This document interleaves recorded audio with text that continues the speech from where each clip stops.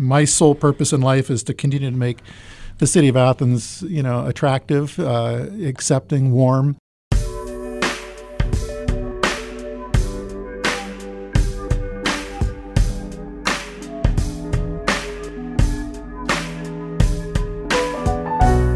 Welcome to 457 SEO, a place for stories, information, and observations about southeastern Ohio. I'm Aaron Payne. I'm Atish Baidia. And I'm Susan Tebben. In this episode, we'll be speaking to Jan Griesinger, an ordained reverend and a card-carrying lesbian. She tells us her perspective on Athens County and the unique community she helped create in it. But first, Athens Mayor Steve Patterson sits down with us to discuss infrastructure issues affecting the Athens County seat. First of all, thank you for having me. I'm Steve Patterson, the mayor of the city of Athens, and also former faculty member in the psychology department for 18 years. I'm not a native of Athens, Ohio, but I'll tell you what, when I came here in 1998 to interview for a job at OU, it's one of those moments, and you hear this all the time, don't you, is that it's like, you had me at hello. It's just like, this place is awesome. Yeah. And I've never turned back. It's just, my sole purpose in life is to continue to make the city of Athens, attractive, accepting, warm.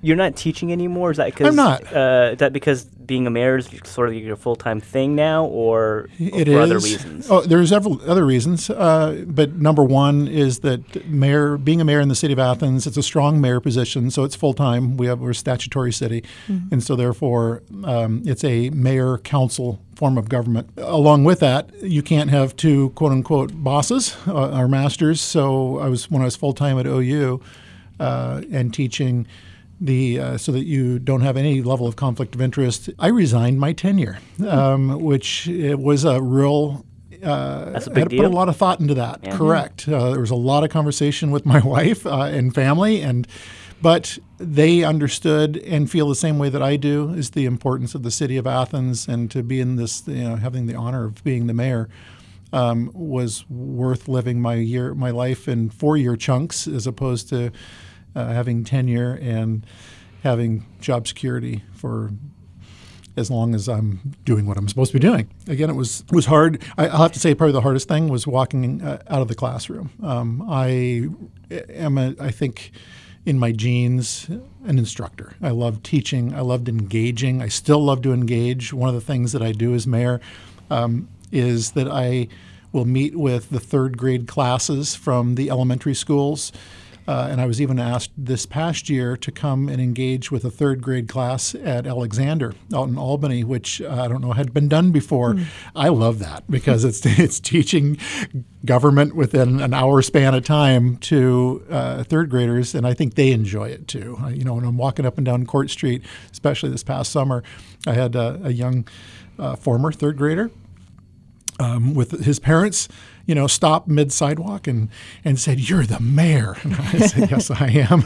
And their parents are kind of like, "Oh, how do you know the mayor?" So I enjoy that. I enjoy, like I said, engaging on multiple levels when it comes to educating and being educated as well. One of the things I've found myself really having to come up to speed on, not that I wasn't aware, but to understand the challenges is connectivity in the state of Ohio, and in particular in southeastern Ohio, and trying to better understand how do we start leveling the playing field when it comes to education, employment, even medicine to some degree, when it comes to broadband connectivity and making sure that southeastern Ohio is not being left behind just because of our demographics,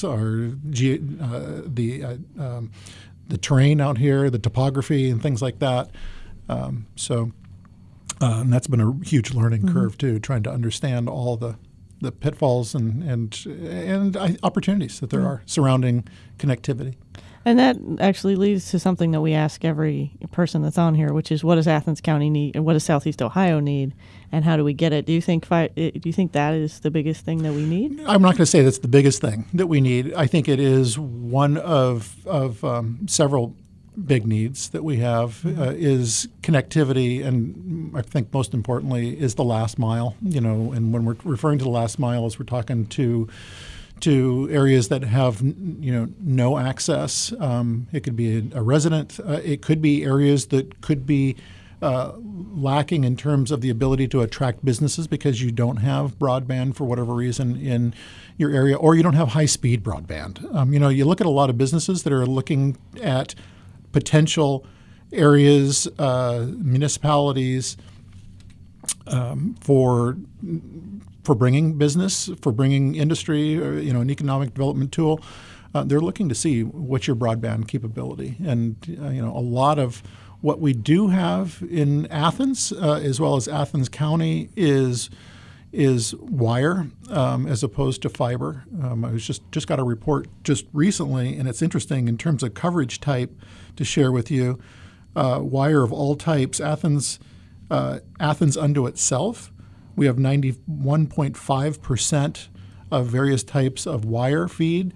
But when it comes to fiber optic, which really amps up your game in terms of download speeds, we have 0 in the city of Athens. In terms of coverage type, in Athens County, for all wire types, it's 67%, just north of 67%. They have a little bit more when it comes to fiber within the county, but again, it's not great. It's 0.6%. And you look at that in light of what we see at the state level, the average across the state, it's over 10%. And then you look at the U.S. and the average, and we're looking at 25.4%. So we're behind the power curve when it comes to fiber. When you have fiber, you're easily going into that realm of having 100 gigabits down,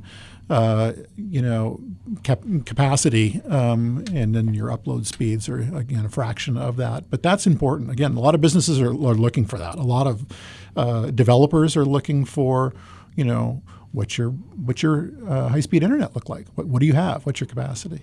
So. And as far as the people of Athens, what does having that sort of access mean to them? What would that mean to them to have that sort of connection? I think it would open up the doors of possibility for someone, having a home office to where maybe they're, working through Etsy and selling products, or you can be a software developer or an app developer, and you just need that capacity to sit there and stream down, but also to upload. You need a larger bandwidth to upload your product, whatever that product may be. As you know, Susan, I was attended the Appalachian, Ohio, and West Virginia Connectivity Summit, which was up in Marietta not too long ago, and it was really fascinating to see, that this isn't necessarily a southeastern Ohio issue and problem that needs to be solved. You see it in West Virginia. You see it. We had people that were presenting from Kentucky and elsewhere, and really interesting video that we got to watch about Pine Tops, North Carolina, I believe, and some of the issues where they were a gigabyte city, and some of the challenges that they had. But in listening to what the businesses were, it was fascinating that you could be in the comfort of your home office, and you need that level of bandwidth, and you're enhancing the ability for your community to continue to push economic development. Yeah. Has that been something on your radar, or were there other things on your sort of like to-do list before this came onto it? No. And then I also want to know what else was on your to-do list when you first came into office. Cool. It has been on my radar. I would say it has been exponentially increasing its way up my I don't want to-do list. Priority list is a good way to do it. Yeah. And a lot of it, I've been engaged in a number of meetings with the international, the ICF, Intelligent Communities Forum. And I've been to several of those meetings up in Dublin where there's a group who gets together.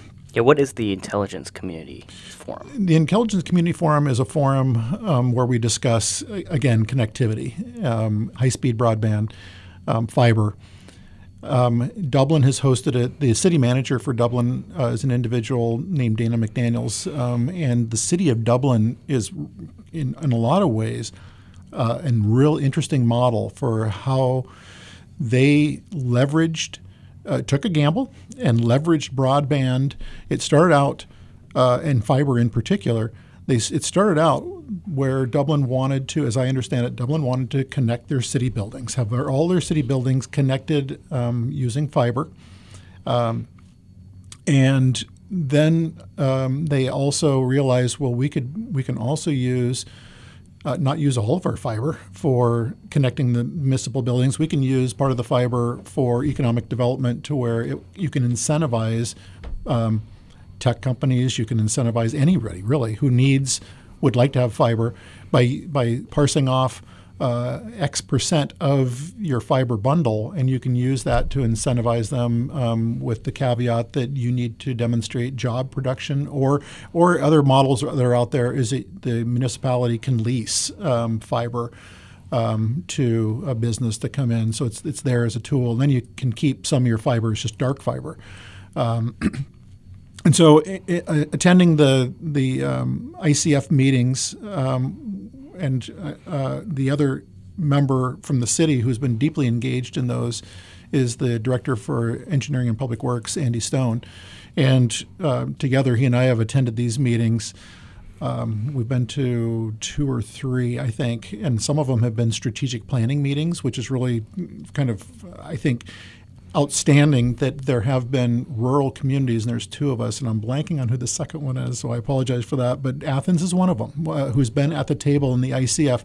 A lot of the other people who attend are from, the 3 Cs. They're from other municipalities that have some level of fiber, as well as companies that are broadband providers who come in, or at least they know how to operate in that world. So we have been discussing how we continue to expand broadband capabilities. And again, Andy and I are looking at how do we expand it down in Athens, Ohio. So long answer to your question, it is up there. It's pretty high because I see it in a number of different ways, Atish. I see it that where we can, if we can enhance our fiber capabilities in southeastern Ohio, and I'll start by being Athens County centric. If we can enhance it in Athens County, if you think about it, we have not only Ohio University here, we have Hawking College, we have a number of municipalities that could benefit from having this if we're able to leverage assets that already exist as well as creating our own. We also have 5 school districts within Athens County. I think all 5 of those could really benefit from having high-speed broadband as well.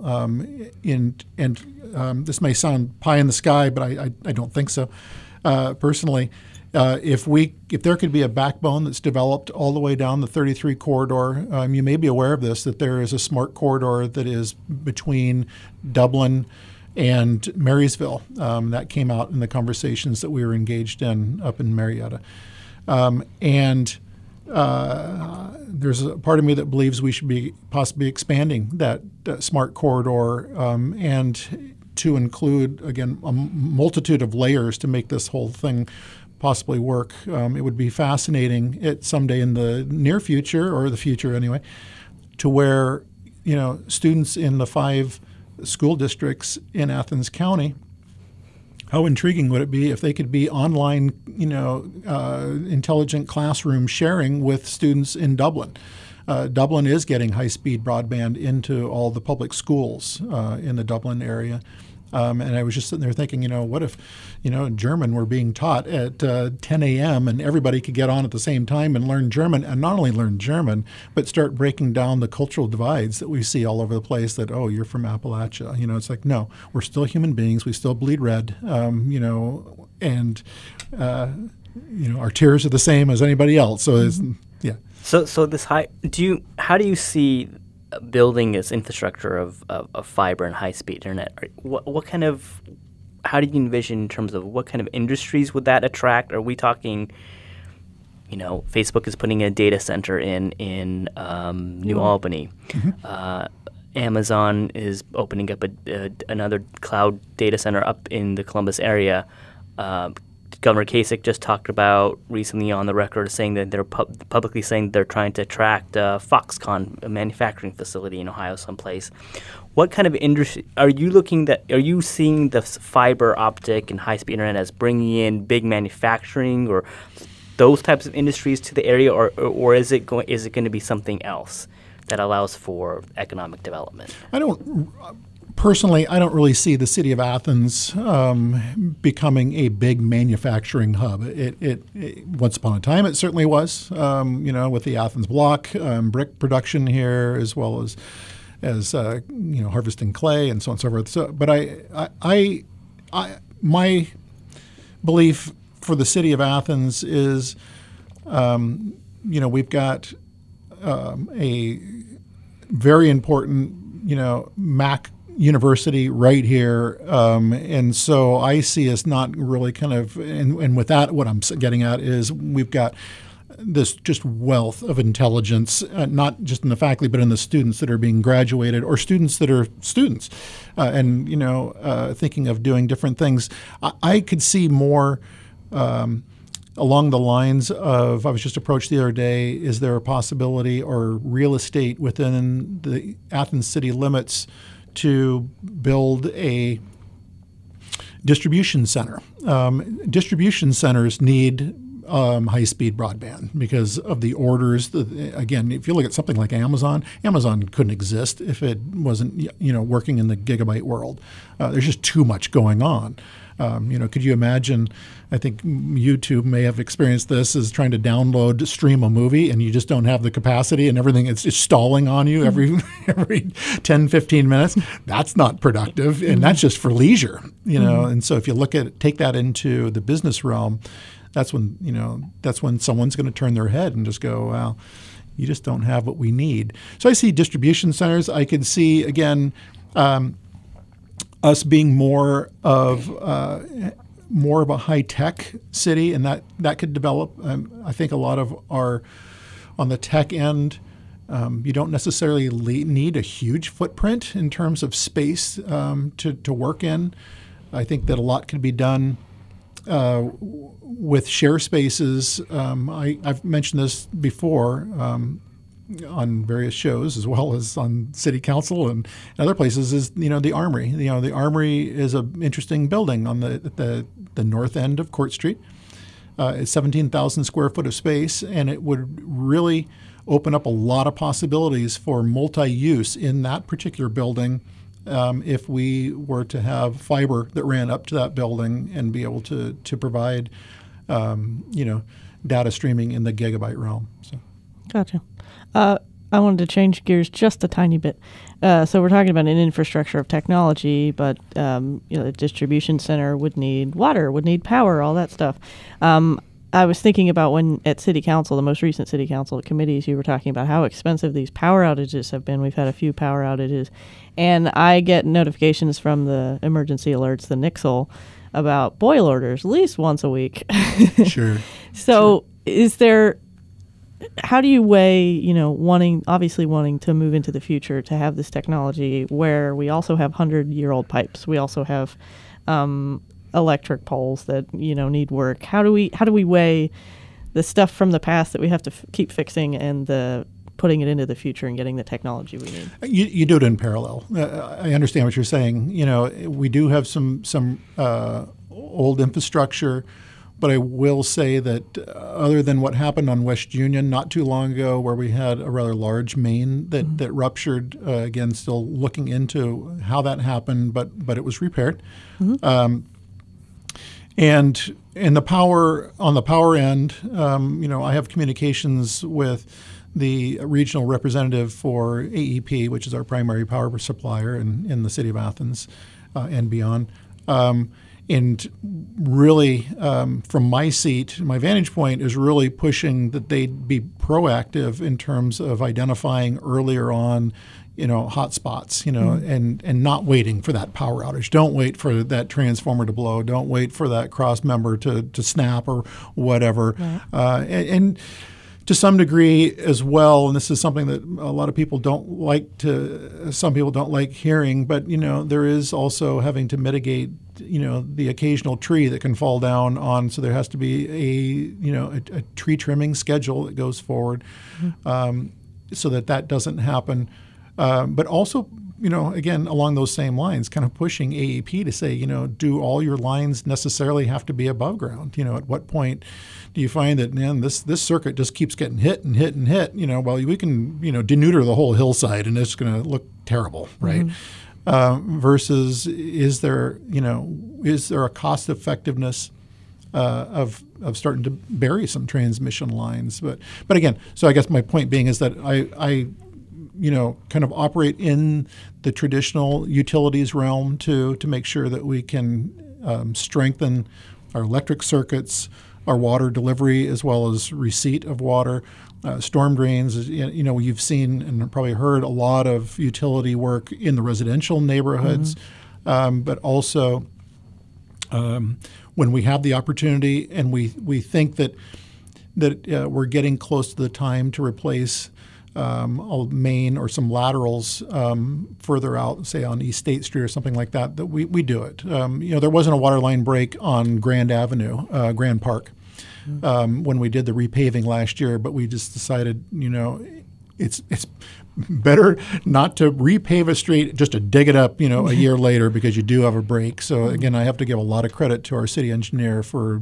monitoring and kind of knowing when is the right time to go ahead and start replacing, whether it's residential or it's in the business sectors or corridors, that we do things like that. Is there like a master plan, a strategic plan for that you guys have? There is, and again, that falls under the wheelhouse of engineering and public works, and they do really well keep track of kind of repeat areas where, in this particular neighborhood or in this particular, business corridor, we're seeing a lot of kind of random or reoccurring waterline breaks that they'll go in and make some repairs, and again, get out ahead of it to sit there and mitigate those. But there is a strategic plan. There's also, it's a strategic plan for the street repaving program. It's a scale that goes from 9 all the way down to 1. 9 is a brand new street that has been built from the bottom up. Good example to give you for that would be the new McKinley Avenue extension, Stimson Avenue roundabout. I drove that for the first time. It's beautiful. It is. Isn't it though? There's still some for a roundabout. Still some things to do. Still detail work, Yeah. a lot of detail work, and I will say this is that McKinley Avenue extension is likely to be open next week, mid to late next week, which is great. We're really looking forward to that. But my point being, that would be number 9 on the scale. Number 1 would be like a dirt goat path, and we don't have many of those in the city. I guess maybe we have Now that you say that on air. Right. Then so anywhere in between, what we try to target is anything that is in that 4 or less range becomes the high priorities, and a 3 becomes a real high priority. We, for neighborhood streets and high frequency streets, we really don't have any 2s, and we don't have any 1s.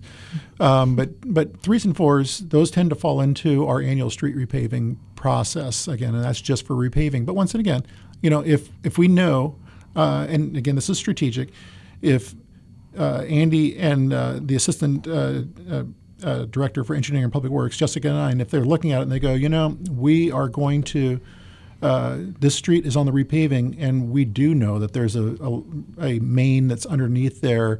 They know, roughly what the date of that is, and that they make that determination. Should we feed this into the costs?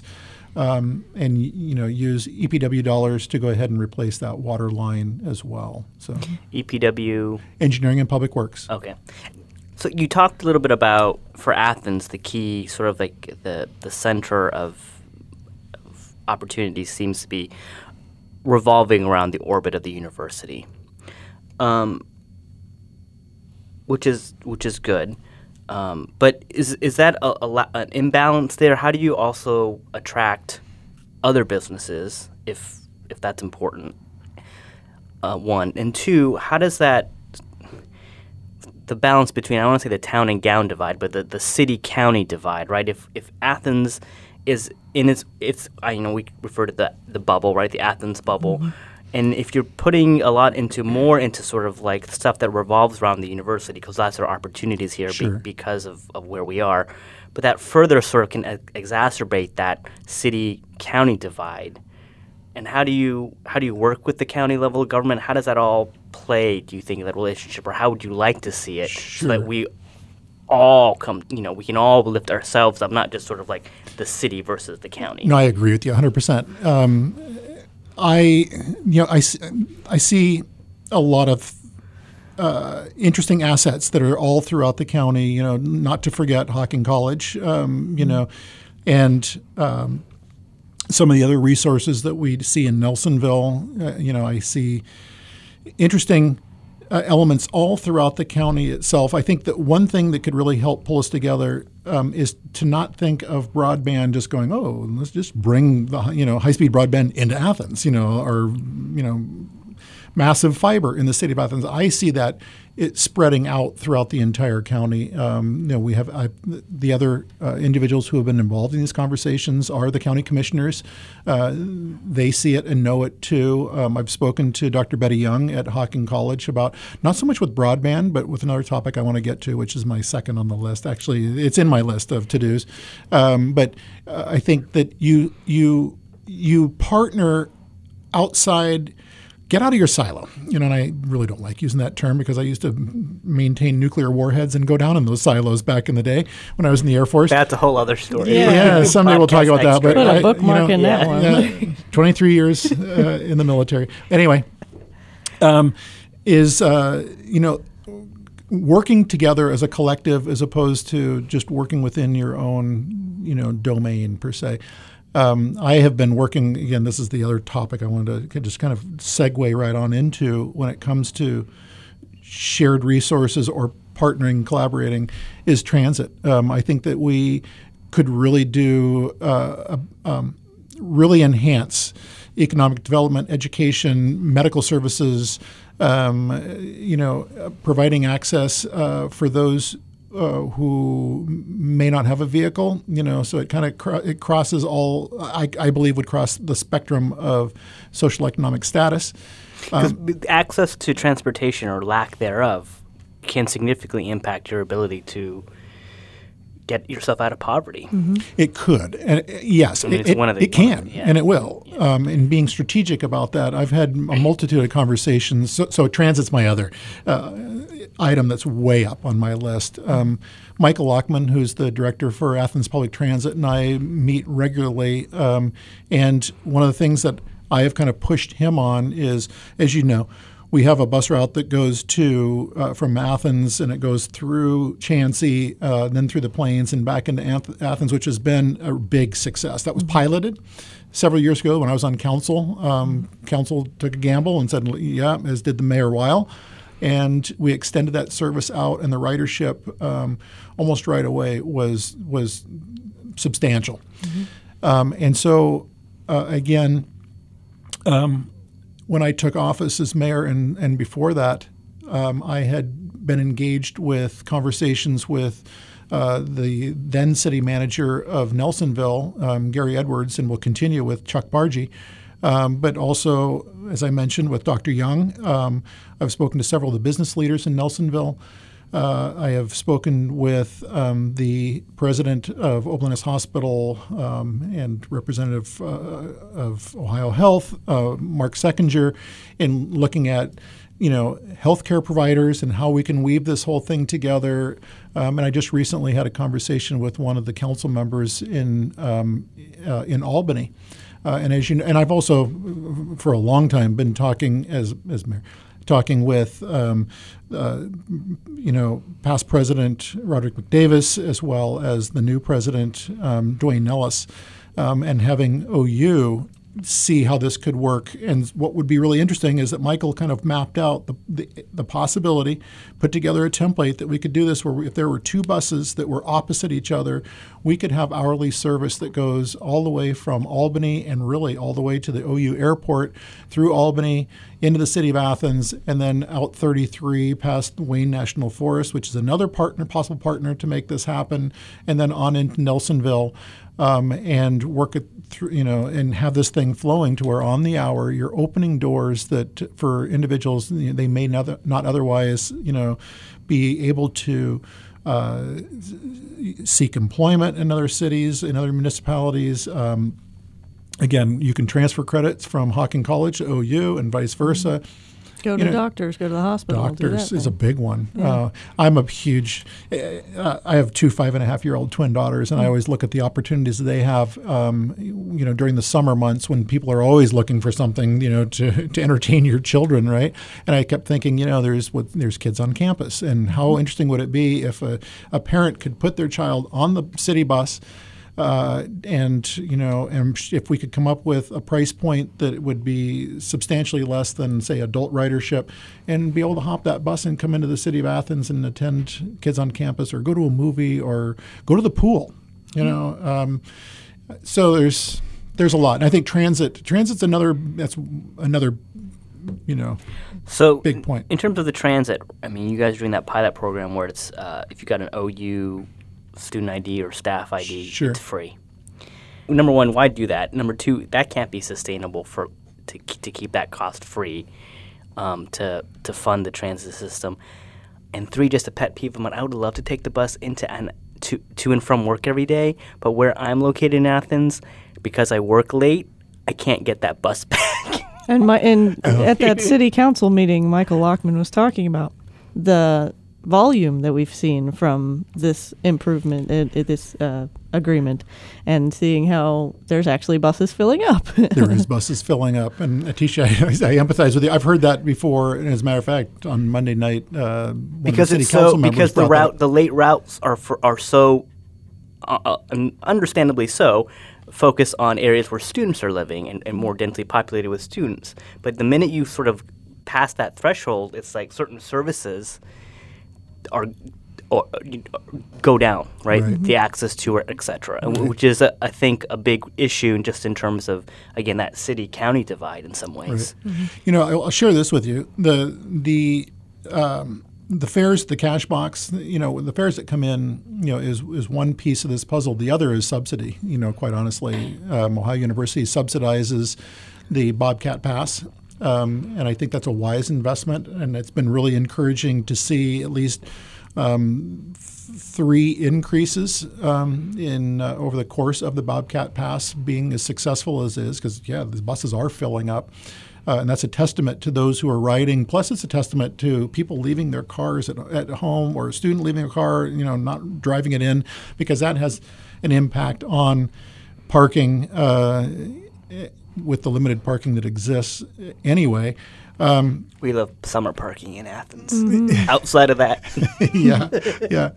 The city of Athens subsidizes, a certain percentage of the revenue that comes in does go that to Athens. Is that always going to have to sort of be the model, is a little bit of subsidy to support the transit system, because the threshold to get ridership to the point where it can be self-sustaining is not going to be there, one, but two, the other benefits, environmental, crowd, et cetera, just make sense for that sort of investment to happen. Yeah, I mean, I think a level of sustainability is you have to have it. And I think that from my point of view, and I believe from my predecessor's point of view, is that, it's essentially it's a service. It's a service that we're willing to make sure you provide, and it's a very successful one in the city. And Atisha, I apologize for that not fitting your schedule. We'll work on that in the future, but please, I would like to save the planet and not have to drive my truck the 2 miles. I would just like to be able to sit there and read a book.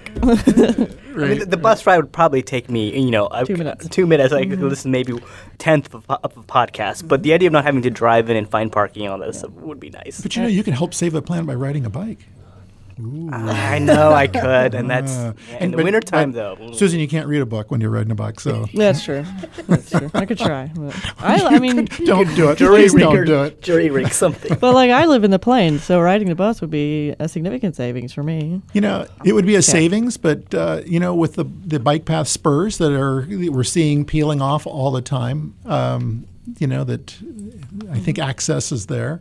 I want to share, if I can. Speaking, since we're talking about bike paths, this is brand new, so hot off the press. I'm really excited to talk to you two about this. You're in the money, huh? We are.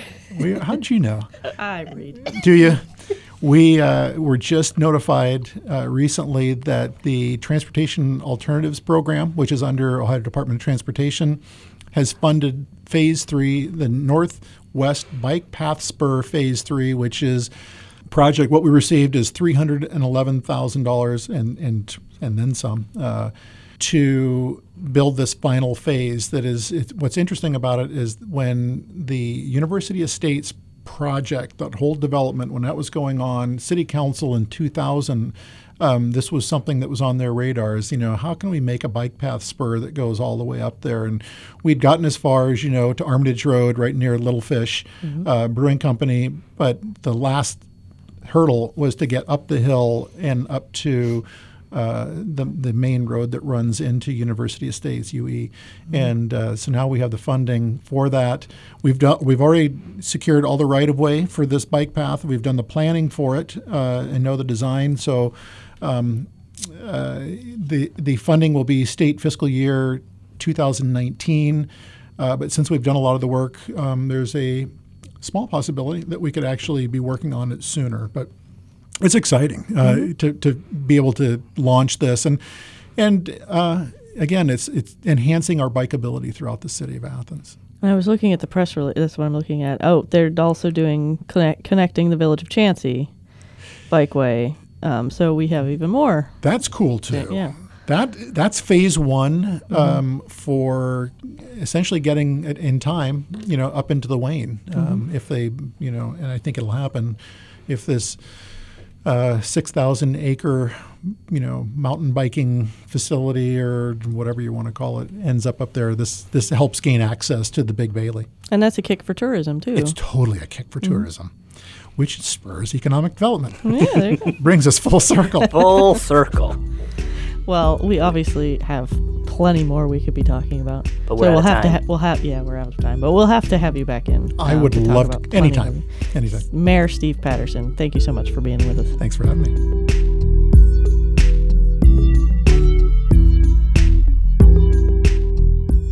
Coming up, our chat with Jan Griesinger.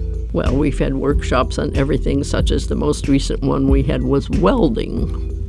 Okay, welding is not a skill that women have ever learned. Jan Griesinger is a pioneering figure in the modern history of Athens County. She's been a tireless advocate for women's and gay rights for decades, creating and nurturing so many organizations that if we listed them all in this episode, it would be about an hour longer. Griesinger is also one of the most complex individuals in Southeast Ohio. She's an ordained minister and a card-carrying lesbian. We wanted to bring her in to find out what she thinks of the current political climate, find out more about her work with the Susan B. Anthony Memorial Unrest Home Women's Land Trust that she co-founded, and what she feels is needed in the 457 SEO. My name is Jan Griesinger, almost age 75. Live out in rural Athens County at a place called the Susan B. Anthony Memorial Unrest Home Women's Land Trust, where we have a number of residents, campground workshops, various events to try to empower women. And I serve on the board of a local group called the Appalachian Peace and Justice Network and do a lot of their bookkeeping of technically their treasurer, also the treasurer for the Women's Land Trust. Also work for a national organization that just had its national gathering, which happens about every 2 years in Tampa, Florida, called Old Lesbians Organizing for Change. The big question we ask individuals, what we're trying to learn is What does Southeast Ohio need, and how do we get it? Well, what it needs is, of course, a better economic system so that we don't have so many poor people whose only choice is to sell drugs or sell their bodies or something. And yes, obviously this is a big issue nationally as well as locally. But yes, the whole economic system we have here, of course, is mostly the university. And no, this is not where a lot of poor people can come and work. Maybe if they clean dorms or something. But so yes, I think that's the big issue. And no, there's no quick fix for it. But my line is we have the best government money can buy, and until we get rid of the economic system where big business controls every election, we're not going to help poor people. Poor people don't give money to politicians. No. We've seen a lot of debate on the presence of religion in the country and its role on influencing policy and national unity. What do you think religion's role should be? Well, various religious groups, of course, are very different. You'd find ones that are far, far, far right, ones that are far, far, far left. So religion, spans the spectrum. I think, again, if I think you're paying attention to the kind of Christianity that is in fact biblical, then yes, you have to worry about things like poverty, things like rape and sexual assault against women. Well, of course, we have a separation in the United States between religion and, lots of other things. Religious groups are all over the map. Within each religious tradition, you'd find people from one end of the political spectrum to the other. And, of course, religion is a much smaller factor than it used to be. Every religious group that I know has less and less and less members than it did 20, 40 years ago. Yes, I think if religious people are paying attention to things like justice, like equality, then yes, speak up. But of course, if they're on the opposite side of that, no, I don't want them to speak up. So. Okay. You were the director of United Campus Ministries in the 70s, an ordained reverend. What would you say is the state of Christianity in America today? Well, it's all over like it's been. Like I said, the numbers are shrinking. The big First United Methodist Church that's within the block here, yes, it's a huge, huge, huge building. No, I haven't asked them for sure if they have more members or less than they did 10 or 20 years ago, but almost every church does. My impression is that most of the Christian tradition is not particularly appealing to people in their teens, 20s, 30s. The churches that I think are the most useful and helpful are the ones that are speaking out for justice and equality and freedom and fairness. A big part of your identity is, from what Susan has told me, I don't mean to be presumptuous, is being a lesbian, along with being a religious leader. How do you balance those two, and how do you feel about people in national authority who say they are Christians not advocating for gay people? Well, I've been involved for probably over 40 years in a group that's connected to the United Church of Christ, the United Church of Christ Coalition for LGBT Concerns. And yes, for many years I worked with it much more closely. Now I'm a little more distant from it, just because it's dropped down a little bit on my priority list. But, of course, the main point of such organizations is give support to the individuals so they can go back home, try to deal with their family, try to deal with their church, try to deal with their employer.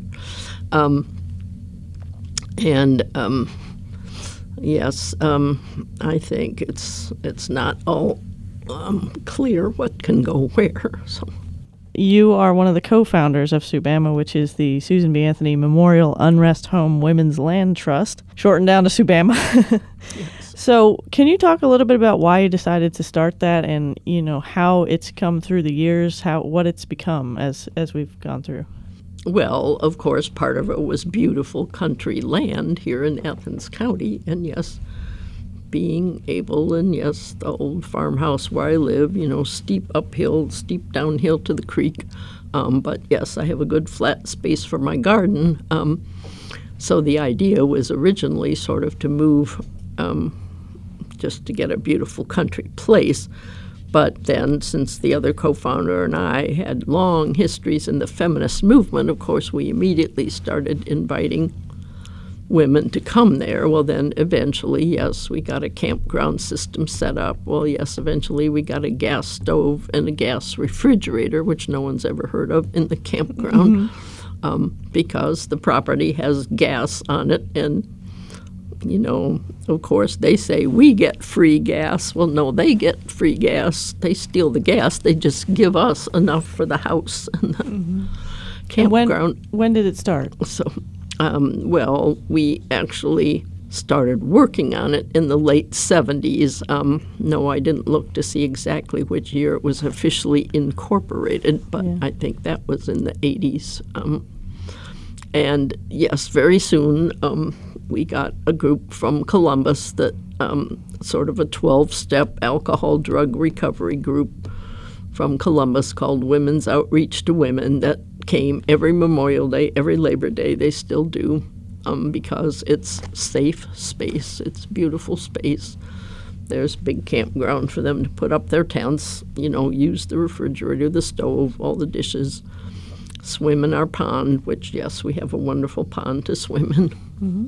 So, have you heard of other similar types like this around the country? Oh, they're all over the country. There's a whole magazine that does focus on, women's land communities. And, well, it's changed a little bit over the years, but yes, there are several others of these in Ohio, not in southeast Ohio. They're up farther north in the central part of Ohio. And yes, of course, over years they all evolve and change, and so. And so, what was the inspiration? Why did you want to start this up? Was it to have your own land, to do something greater than that? Well, yes, I think, as I said, the feminist movement, of course, pushed us to do things to benefit women. And yes, the fact that, I can't tell you exactly how the original connection was made, but since all the women that come down from the group twice a year are all from Columbus, it connected the urban and the rural. And yes, to just, okay, so this land was purchased, 150 acres at a silent auction for $46,000. That wouldn't happen now. So yes, once the land was purchased, it's like, okay, well, how can we use the land to benefit women? And so yes, over many years, a number of various women have lived there, moved, more women came, so. Mm-hmm. And how has it evolved over the years? I'm sure there's been changes. I saw that there's 9 on the governing board, 9 women on the governing board. A lot of them don't live there anymore. Is that a change, or has it always been? No, the majority have never lived there. We wanted to make sure the majority on the board were non-residents. Oh, okay, gotcha. And why was that? Well, just so the bigger picture, to not just only have, obviously, the first few years, only the women that lived there were it. But once we incorporated, of course, when you incorporate, become tax exempt, you have to follow certain policies. Mm-hmm. And so I don't know, maybe it would be okay if all the board members lived there, but no, that's never been our choice. We always wanted women outside to have the bigger picture. Gotcha. So as far as Southeast Ohio goes, what unique things do you think SUBAMA adds to Southeast Ohio to help them improve throughout into the future? Well, of course, Southeast Ohio is not the most wealthy, most economically sound part of the place. Obviously, in Athens, yes, Ohio University pretty much is the big picture. And of course, yes, a lot of people worked in the coal mines who don't now. And yes, it's not like those people could easily find some other job. And of course, all the other things connected, racism, sexism, whatever, yes, all those affect, how well people's lives can go. So, yes, because we're a nonprofit, tax exempt, we're not allowed to, donate to candidates or take political action directly to parties. But yes, we've had workshops on everything, such as the most recent one we had was welding. Okay, welding is not a skill that women have ever learned. And we've done everything from ageism. That's one of the things I work on, the idea that old is a 4-letter word, that we're all supposed to look young, think young, act young, be young. So, yes, that's a serious issue that old women face. And, yes, we've addressed racism, obviously, things like war and, military racism. Well, and then, very practical workshops about carpentry and yes, some various women helped us actually build some of the buildings that are there. And yes, there's a lot of photos of them up on a tall ladder working on a roof. So yes, it gave a lot of women practical experience and skills. And I know that there's a focus on ecology that comes with SUBAMA. Why did you decide that was an important part of it? I mean, why is sexism an issue? It's an issue. Why is ecology an issue? Because obviously all of our cars are, messing with the air, and the ground is getting who knows what all put in it. So I think just sustainability of the earth is a big picture. Mm-hmm.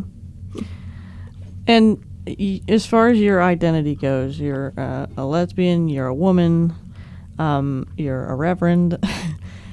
Do you feel like this area particularly and this nation do you feel safe in the nation, or what do you think needs to change to make people feel more safe? Well, obviously in 30 or 40 years, this whole issue has changed a lot. Mm-hmm. Yes, people are out much more, and, yes, there's, policies. Ohio University doesn't discriminate. There's all these policy changes. Well, for instance, Columbus has a pride parade every year. Yes, our group goes. Not sure I've said the name of the group, but yes, we have the T-shirts, Old Lesbians Organizing for Change. And so, yes, that's not controversial being part of the Pride March, but sometimes people we walk by go, what? So again, it's, the word OLD obviously is a big one. Yes, actually, there was a pride rally here on campus a couple months ago that I spoke at and said the same thing. And of course, I'm very popular with doing chants, so I did that. We're people, we're here, we're fabulous. Don't mess with us, which was the women's favorite Take Back the Night March thing years ago. We're women, we're here, we're fabulous. Don't with us. Yeah. And so, yes, I've adopted that in many ways. And do you feel like that's something that more nationally has been taken up as women try to, like you said, are building more skills like welding that they do at SUBAMA? Do you think women are taking up more of that ownership? Yes, no, I haven't read any research. Who is looking at exactly how many more women are at the top of leadership in this country than they were? Obviously, a lot more women are working, in Congress, doing this and that, learning skills, contact. Of course, the key thing is who do you know? Who do you know? Who knows who you know? Then that's how you get a job. Mm-hmm. So yes, in some ways, in some ways women are safer. In some ways, no. I think sexual assault and rape figures are going up on campus and everywhere. Mm-hmm. So apparently, what does that mean? It means that men do not want women to be uppity and aggressive. You've been mentioning there's a stigma attached to aging and being old. It seems in society, older men are more empowered than older women. You mentioned that the thing is be young, act young, and think young. Why do you think that is, and what do you think society can do to empower older women? Well, obviously, hair color's a big thing. Dye your hair, fix your body. Make this and this look like this and this. No, since I don't hang out with old men a lot, I can't say exactly how they deal with ageism. But, as long as everybody's marketing cosmetics and clothes and hair dye and all that, they're going to try to make us all look young. So, no, I'm not sure if I have an answer to the second part of the... No, I don't think this whole issue is getting better. Is it getting worse? Well, I don't know, because very few places old people come together, men and women, to talk about how they're treated. And of course, women is, here, honey, let me help you carry that. That happens to me every day. Mm-hmm. Oh, honey, let me open the door for you. Students are feeling useful when they do that. Mm-hmm. And no, they don't think it's insulting.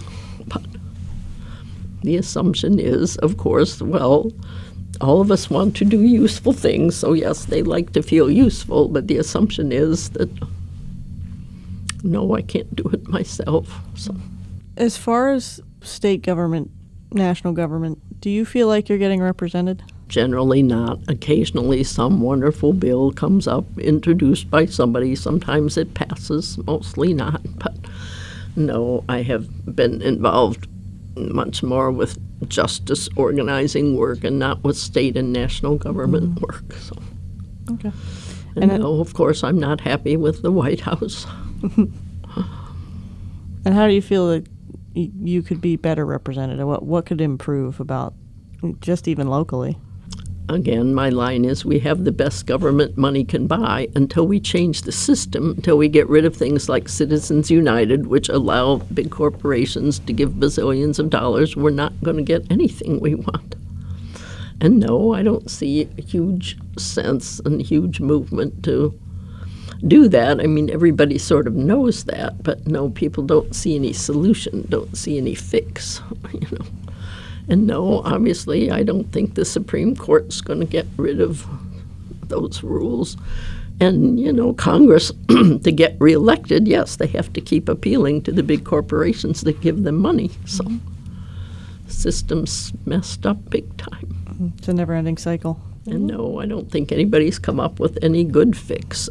Yes, there is a national organization called End Citizens United, which, is looking at that big picture. But what do you say to younger women that are going to be, when they're your age, what do you hope that they have done? Well, of course, those of us with race and class privilege, always think that our lives can go the way we want. If I choose to do this, if I choose that, if I choose this, that yes, we'll want to go that way. I think just, that it's important for people to understand this idea, ageism. What is it? What's wrong with it? To think about how they're reacting individually, maybe to their grandparents or people in their life. And, yes, of course, it would be wonderful if hordes of young women, young people would get involved to end ageism, but I don't think that's going to happen because, no, they don't experience it. Mm-hmm. I mean, yes, some white people who don't experience racism have been involved to end that, and, yes, obviously a big mess going on right now about what happened on the East Coast, but, yeah, no quick fix. Yeah. Ms. Griesinger, thanks for visiting with us, and we hope you come back.